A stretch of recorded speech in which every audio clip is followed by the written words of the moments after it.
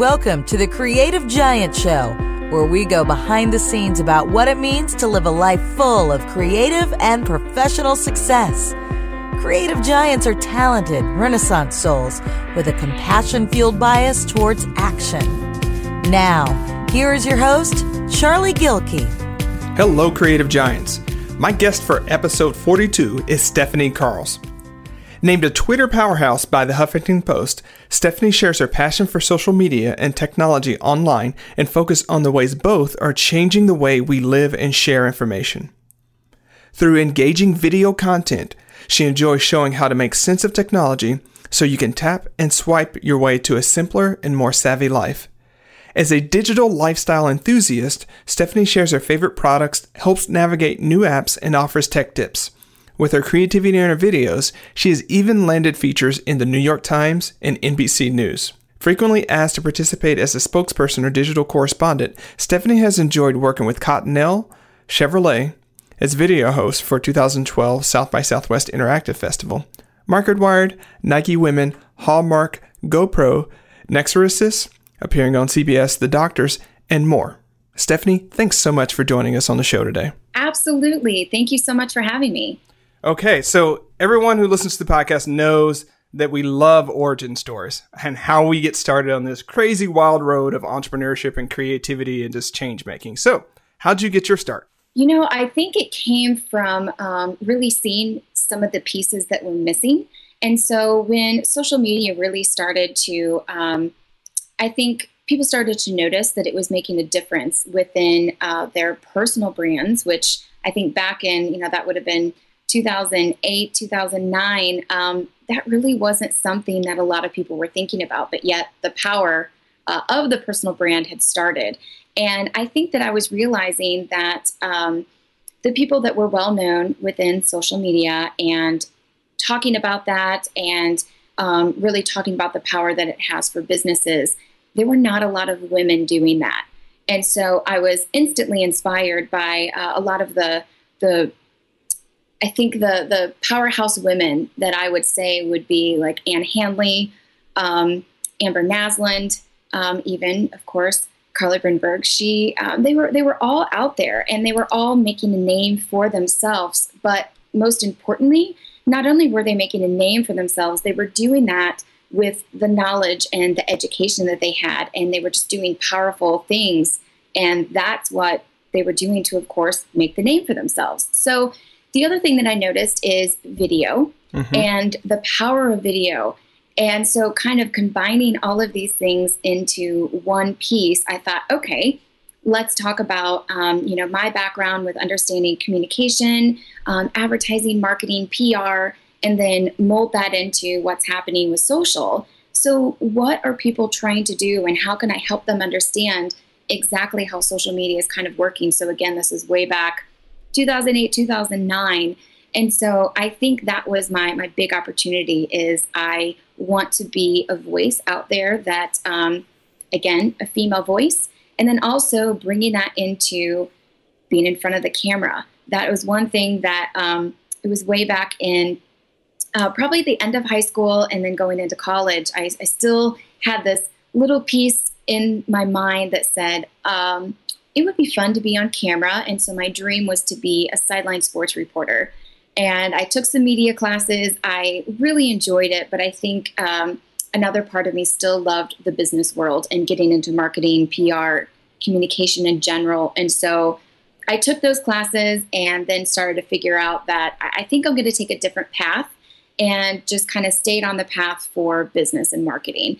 And now it's just really funny because, of course, I graduated with corporate communication as my major. And so, of course, have continued to do that, but then now have added that video part back in. And so it's that passion that I think I kind of let down for a little while. And then it had the opportunity to come back up and I didn't have to go through a television show or anything like that or a studio in order to get that type of a position online. And so now that opportunity is here. It's been a lot of fun. And I think there's been a lot of professional growth. There's been a lot of personal growth. And that can only come from practice. Exactly. You know, it's interesting because you mentioned, you know, as far as the timestamp goes, 2008, and you're right. There were a lot of what I would say like pre-craft female powerhouses at the time. Pre-craft meaning we didn't know a lot about social media then. Like we were still sort of figuring out. That was roughly a year or so after Twitter had started. So we're talking Liz Strauss and Kathy Sierra. Absolutely. You know, Carla Bernberg. We can go through a lot of names like that were just like, I don't know what this is doing. They're jumping into it. And that's, you know, kind of Chris Brogan was in that camp too. Chris Brogan we talked to. And so there's definitely that pre-craft thing going on then. I'm curious because, you know, I was talking to someone earlier about this, maybe yesterday, about social media and saturation and everyone's doing it. When you got started 2008, everybody wasn't doing it. Correct. At the time. So at that time, like you said that there was a missing gap. What was that missing gap that you really saw? I'm like, I want to jump into that gap. You know, it was really video. And that's where, again, I had that passion. And I thought, well, what a better area to start in to talk about social media. And really, you know, I started kind of with the tips and tricks. And it was more going based upon what I was learning and being that voice out there for people to learn from. And what was great is I still got the attention of, you know, some of those powerhouse players, as, you know, I still have them up on a pedestal for sure. And that's what was really interesting, is because I think that people really weren't doing that at the time. And I think that's what really started to get me noticed, not only doing video and keeping that out. So at least, you know, maybe once a week, or maybe even twice monthly, there would be a video that would come out. And then it started to you know, say, okay, we're doing video, we're gaining some traction here.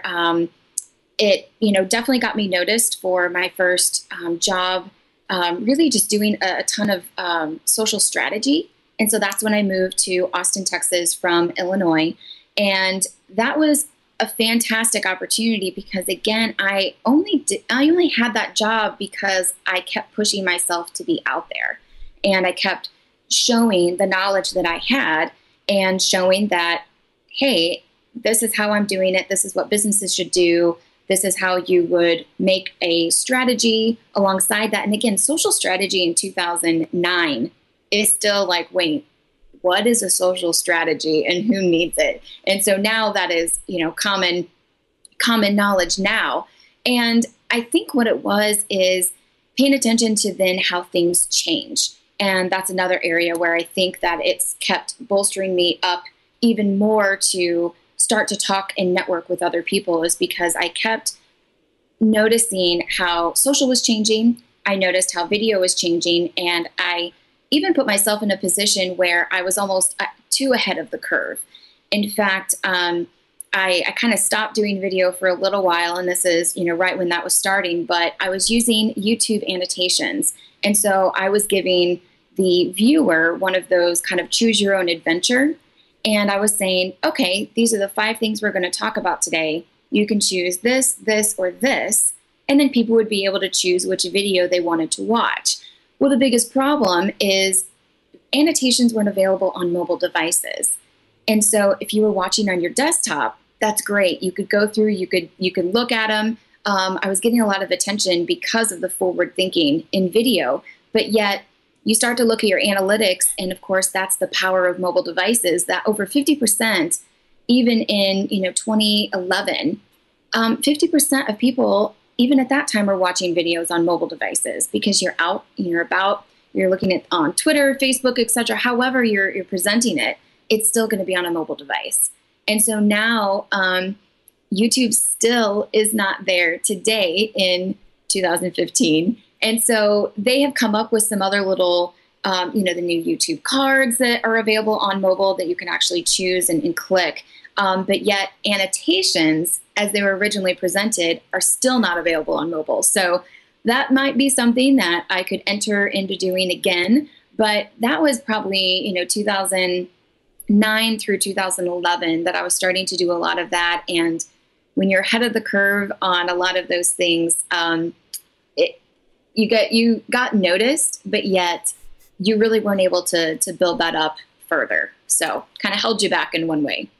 Yeah, I think especially when your body of work or your thought leadership is really depending upon a technical change, or, some type of change like that, it's really easy for your brand and for people to know about you before you're actually able to capitalize on that as the person in that position. And that could be really challenging, right? It can be. And I think, you mentioned Chris Brogan earlier with the whole book of trust agents.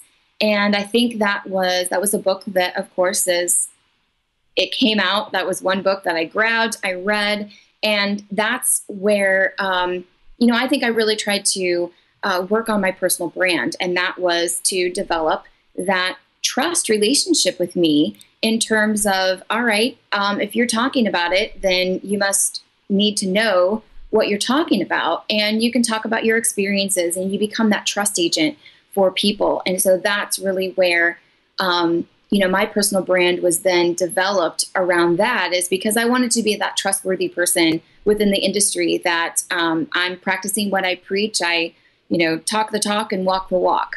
Yeah. What were some of the biggest challenges or lessons learned from your first 2 years of giving it a go? I would have to say that it's okay to do things on your time. And it's okay to say no to opportunities that might not be matching with either where you want to go or the people that you're wanting to associate yourself with. And that doesn't necessarily mean they were bad people, but yet if their brand doesn't match with what you're wanting to, to incorporate yourself with, then that's when you really need to take the step back. It's okay to say no. And you can be honest with that person or the brand, the agency, and just say, either not at this time, it's not going to be a good fit for me, or, it's just not really the direction that I'm wanting to go.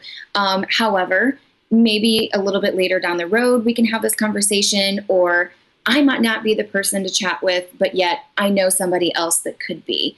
And going back to that first lesson is, understanding that yes, social is a 24/7 job.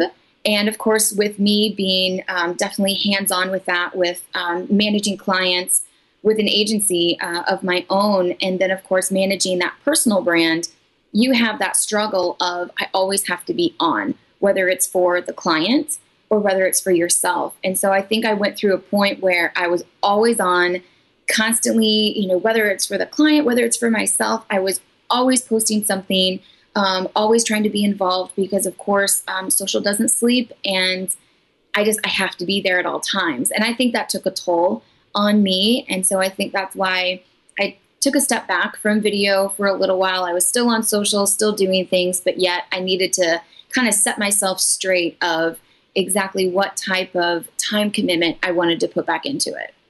Tell us a little bit about the toll, though, because, I think we all sort of go through periods. I don't want to say burnout, but, how did that toll show up for you?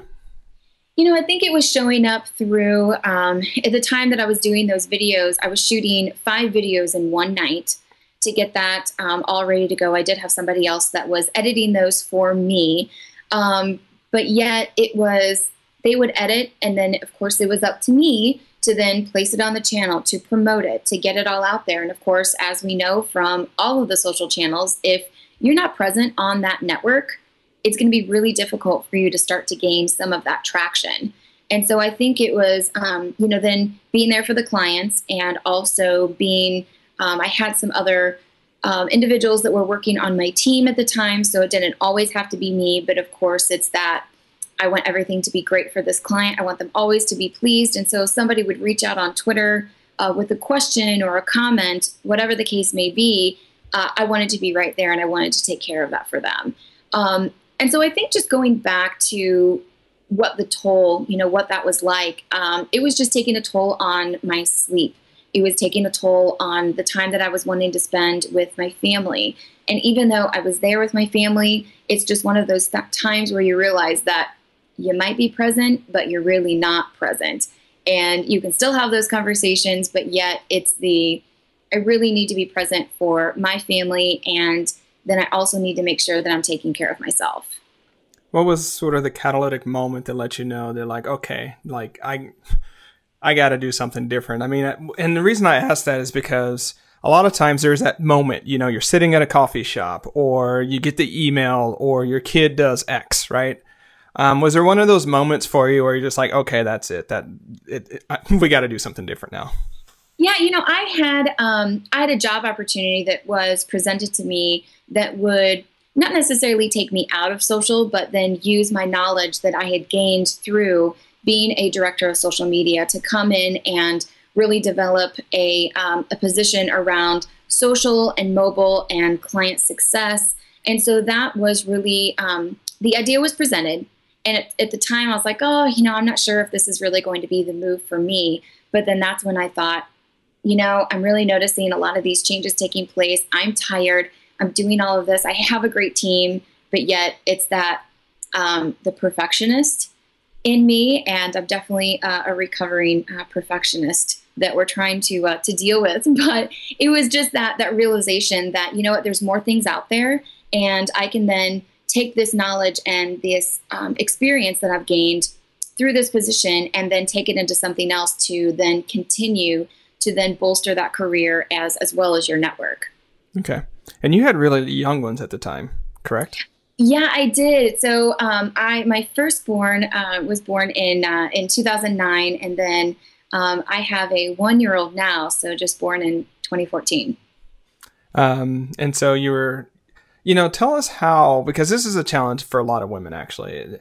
How did you manage the 24/7 social media, you know, being all there at the same time that you've got a toddler, you know, or you've got a really, you know, a young one that needs your attention? How did that work out for you? You know, I think it can be difficult at times, but, you know, at that time, and this was, you know, I'm kind of going back, what was really interesting about that is that in 2010, for example, Twitter did not have the notifications, or Facebook, that it has today, where it would just pop up on your device. And so there were things like, gosh, I remember Boxcar. There was something with Facebook, an app that you could use that would then notify you if anybody had commented, especially on your pages, because it was like Facebook was doing everything for the personal profiles, but yet the pages, you weren't getting those notifications, so you'd always have to check. So I just think that I would let my team know when I needed to be off. And so typically that was around the time that I would pick my son up. There would be dinner, bath, and getting ready for bed. And then I would pick it back up, you know, probably around that 7:30, 8 o'clock time period. And so now, then, you know, moving forward to the present, I think that having the notifications on our devices are excellent, but yet not good. And then, of course, getting into wearables, I do have, you know, a wearable. I wear a Moto 360 watch. And so to me, as sometimes annoying as it can be, it's been also very helpful, because then I know when those notifications are coming through. Thankfully, I'm not managing anyone else's social accounts besides my own. But I just think that it's setting that goal for yourself of, unless it's an absolute emergency, and I don't see my personal brand, having any emergencies happening. And so that's when I can just say, I want to be off on these certain times. And so that's when I can just set my phone to silent, or there's a couple different apps out there that you can use that would then you know, kind of silence your phone even more, so you don't even see the notifications. And that's just where you have to set yourself up for that understanding, and you have to hold yourself to those times, because there are moments that are happening daily with your children, and those are the times you definitely do not want to miss them. So I've read some newer studies about social media, and especially around the constant sort of dopamine drips that we get from, like, that's a like, that's a retweet, that's a whatever that is. And some of the more recent survey or studies have shown that it's actually affecting our thought processes and how we understand time and things like that. It's actually, you know, neither, I won't get deep into that, but it's a thing, right? Absolutely.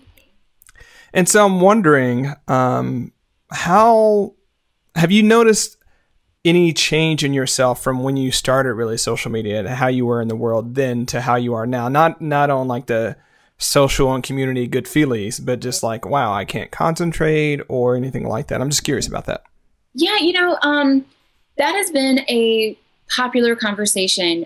We were taking a trip, and that was with one of my parents' friends, and she had been reading a lot of those articles and had said, all right, same type of question. What do you feel about that? And I just, my response to her is that I think that people probably have to go through a particular stage in order to either not feel that way, get over it, etc. But I look at the teenagers that have grown up with social. They've grown up with Facebook, and Facebook to me, came out in college, and so I think that you originally kind of start out like that, like, oh my gosh, look, all these people are either liking, and then even now with Twitter, they're either favoriting, retweeting, responding to me, whatever. But I think that you really do have to have that almost that conversation with yourself to say, does this really matter?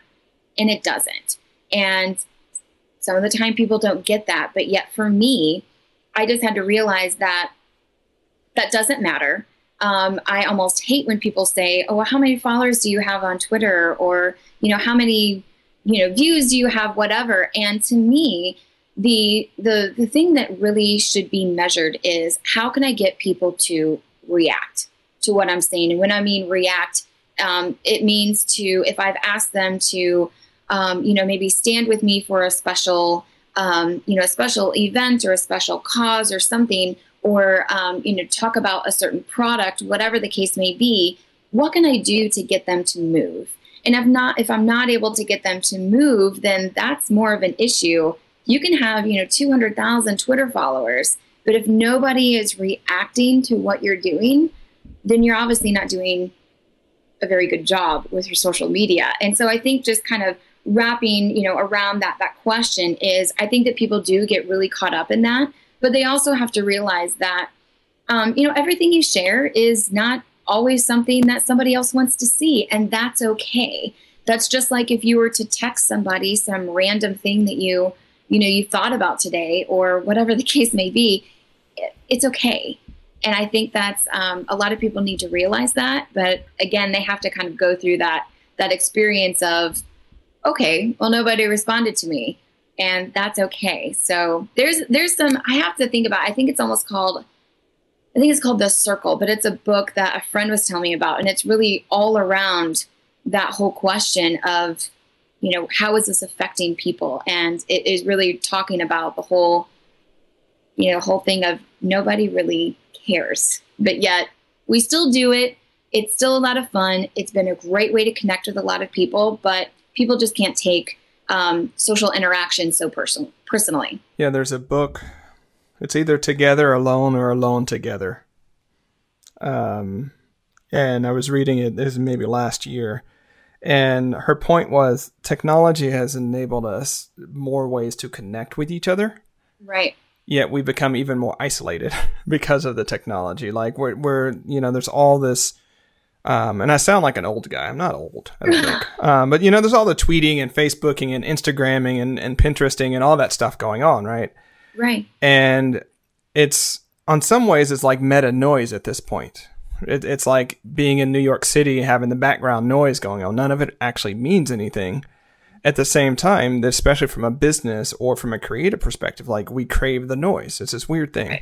Right. And so I don't know where I was going with that, but it's a great book, actually. You might want to check it out if you haven't read it. Yeah, no, I definitely will. And I think that, I'll have to send it to you is the other book that a friend had told me about. And, it is just one of those pieces where you mentioned it yourself, is that, it's kind of making you feel you're connected, but yet you're really not connected. And so that's where the online social world is absolutely fantastic. But I still don't think that I would have continued to have the network that I have if I had not gotten out and actually saw these people. And so they're not going to say, oh, yeah, I know Stephanie Carls. She does this. But if you ask the majority of those people, they have seen me, quote, IRL, in real life, and they know exactly how my personality is. They have, they've been able to throw their arms around me, give me a hug. And then you do feel a lot more connected with them when you're able to sit down face to face and talk with them. And that's also going to be the opportunity that people are going to say, yes, I would recommend her for such and such. Let's talk about your personal brand real quick. Sure. What's the part? Well, here's a statement. You might not agree with it. The thing about a brand is that you don't get to own all of it. It's co-created with people that experience that brand.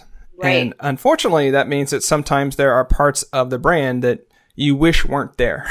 The ways that people understand you, so on and so forth. So let's start from that. Like, which part about your personal brand do you wish, like, ooh, that's something that's either a hurdle or that you find yourself re-educating people about or changing the conversation? Do you have any of those points? I do. And I think that it is, it's something that people really have to watch out for, because everything that they place online and everybody that they connect to is, is something that is going to be the focal point of what people are going to associate themselves with. And so I think that, as you're taking a look at, some of the ways that people share information online or the people that they connect with online, I almost like go back to a conversation that I had with a coworker about even the people that you connect with on LinkedIn. As people look at who you are connected with, that's then going to make an impression, about who who you are, who you hang out with. And so it just even goes back to you're most like the 5 people that you hang around. And that's going to then go into your social profiles as well. And so it's what you talk about, it's who you talk about, it's who you talk to. And, really that's going to start to mold that personality online. And that's why, I go back to it's who you talk about and, with whom you have those conversations with, because just as you said, your personal brand is not only created by you, it's created with what other things that, what other people will say about you. So which parts of those are out there that are troubling for you as far as your personal brand goes? Troubling and maybe what some people would say. Yeah. I mean, so here's what I'm getting at. Like, depending upon the medium that you choose, depending upon how that gets perceived, I think sometimes it's just possible for your total brand to be different from who you are in a certain way. And sometimes that's a pain in the butt. Right? Do you have any of those particular points for yourself that you're like, that's not who I am, or that's not how I want to be perceived, or so on? I would say, thankfully, I don't have any of that out there. And it's mostly because I've worked so hard on making sure that, I almost at this point, just being out in that social world and everything, I almost, I hate the word, to be authentic. You have to show authenticity, because I know a lot of people kind of say, oh, if you are preaching it, you're probably not doing it. But yet it is really true. And you have to make sure that what you are talking about and what you are putting out there online is absolutely true about yourself. And I have a personal story about that. Is because I had a connection online, and she was fantastic. She was always on top of it. I was in Twitter chats with her, just brilliant, smart, very, she would just communicate so well. And anyway, but then whenever you got to see her in person, and this is something that, I'm sure she probably couldn't help, is she was really an introvert. And so it was really different, because you could have these amazing conversations online, but yet once you saw her in person, it was almost like this wall was in front of you and you couldn't really have a conversation. And so I think that that's something that a lot of people have to go through, because I think the power of the keyboard, meaning, a lot of people feel that whatever they write online, it doesn't matter. And, it does matter. And in a good way for this contact, it gave her a lot of power, behind the keyboard, which was great for her. And I think that, as she continued on, she does a lot of community management. She does a fantastic job. And so there's really no complaints, but it's also making sure that what you're saying about yourself can then be represented if you are then in person. So if you say that you do certain things for companies, or you provide certain services, if you say that you do that and you don't have any examples, it makes it pretty difficult for people to then say, oh, well, I saw that you do this, and they have no examples of doing that. That really puts you out there as somebody who's, not being authentic. Yeah, I've actually seen it the other way around where, well, maybe it's the same thing where they had that really sort of bold, not off the wall, but that really bold extroverted brand. And then you meet them and they're really quiet and soft-spoken. It's not that they're introverted. They're just not who they are. And so, I think the chief difference is some people get to a point where they recognize that they're an entertainer more than they are anything else. And not that that's not a critique. It's just one of those things they figured out that, wait a second, I'm an entertainer, right? Who also happens to be, say, a thought leader. And then when you meet them, it's like clearly they're a thought leader, but they're not nearly as entertaining, Exactly. Yeah. And it's, like I said, it's the power that the keyboard gives you. And it can give you powers that can be used for good. So it's like, hey, I can entertain people and I can have a lot of fun. But then there's also, kind of that dark side of social media that you can sit behind a computer screen and fingers on the keyboard and say whatever you want. But then a lot of people are learning that comes back and can haunt you. People are, it's a really interesting world. And that's where, kind of that conversation about the different generations where you have kind of the boomers that are trying to make those personal brands online. And then you have, I still fit in the millennial group, even though I'm still on the older part of that, but still I can consider myself a millennial. I can definitely, can say that, but yet it's, we're still figuring a lot of that out. And then I think the younger millennials are then also figuring out what not to do, because then as they start to look for jobs and as they start to, kind of make that personal brand, they realize that the digital footprint that they had maybe 2 or 3 years ago is something that now they're regretting. Yeah. It reminded me, I saw something, I don't know where I saw it, but it was like, all of the dumb things people put on their public Facebook profile. And then when they went to a job, like the people interviewing them were like, was this you at this party? And they're like, oh, snap. Right. Exactly.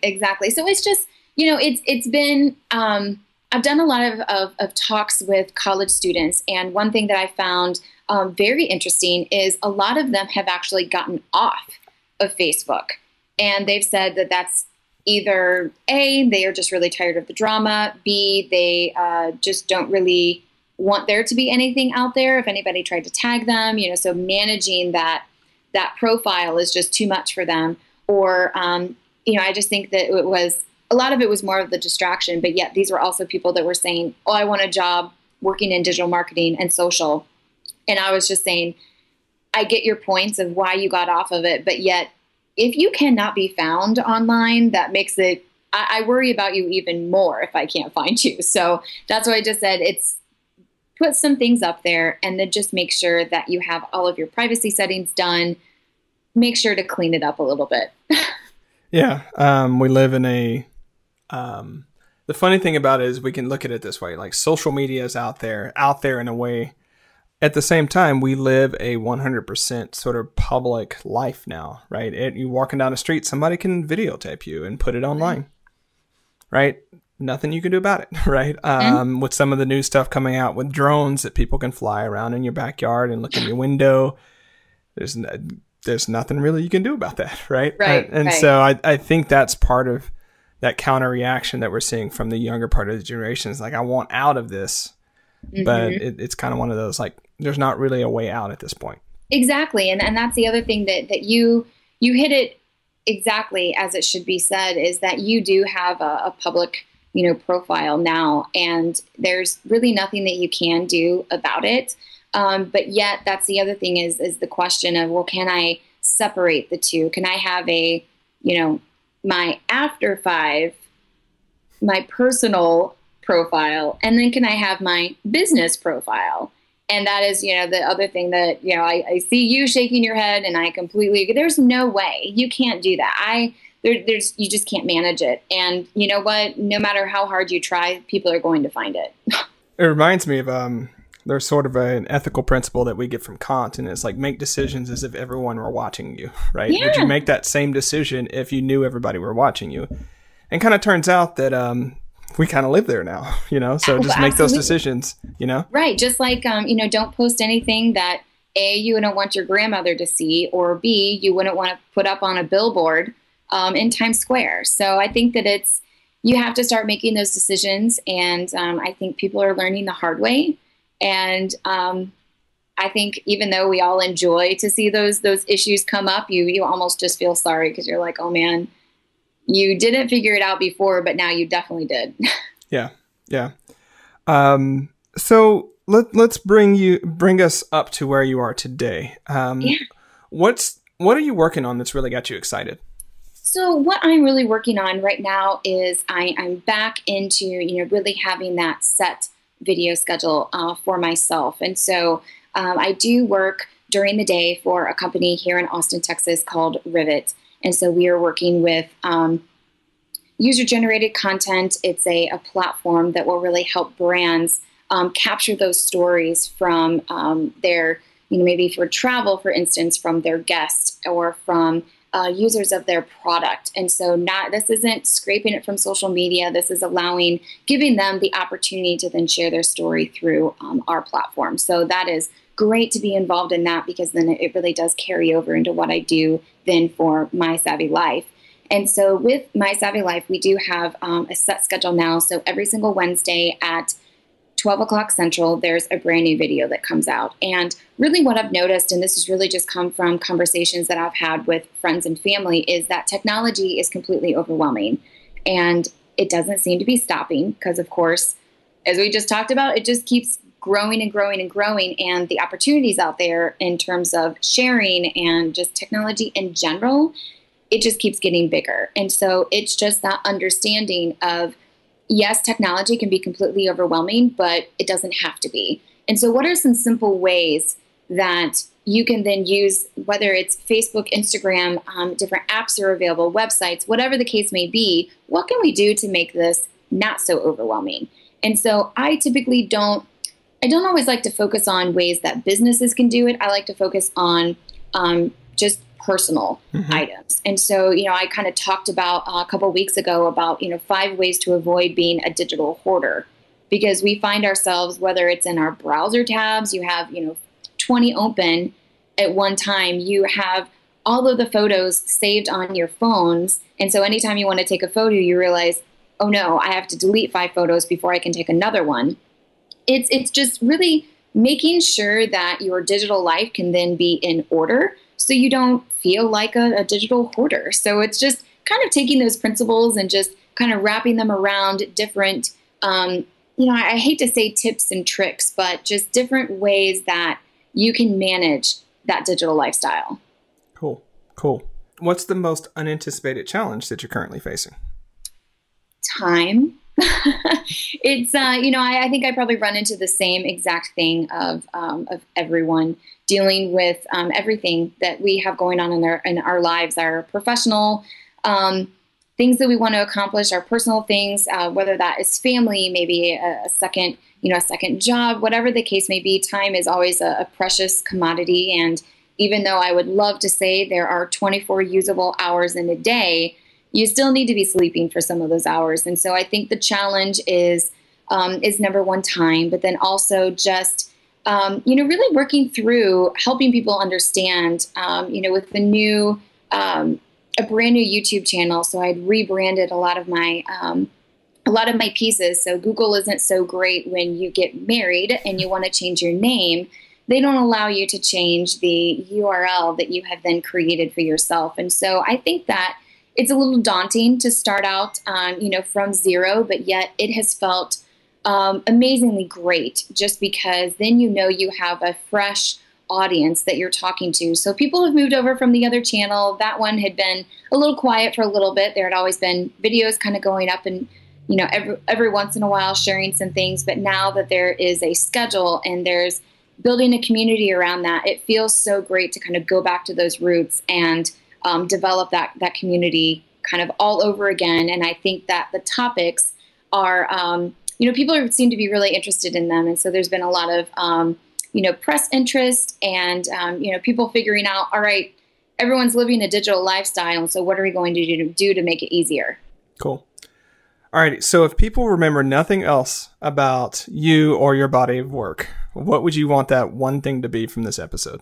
I think to take into consideration the digital footprint that you are leaving. And so definitely not even to make it about me whatsoever, but that digital footprint is going to be so important. And so no matter if you're in high school, you're in college, you're just starting your career, or, you've been in your career for a long time, that digital footprint is going to be so important because Google is really the new resume. And so I think that taking a piece out of my own story is to build that wisely. And so I think that's going to be the most important piece that I would love to pass along to anybody. Stephanie, thanks so much for joining me today. Absolutely. Thank you so much. Okay, Creative Giants. So you heard from Stephanie. Remember, as you're out there building things in the world, you're building it in a digital, pervasive world. So we hope you make great choices and embrace the fact that it's social and have fun with it. Until next time, stand tall. Thanks for listening to the Creative Giant Show. To find more tools and inspiration for creative giants, head on over to productiveflourishing.com. Stand tall, Creative Giant.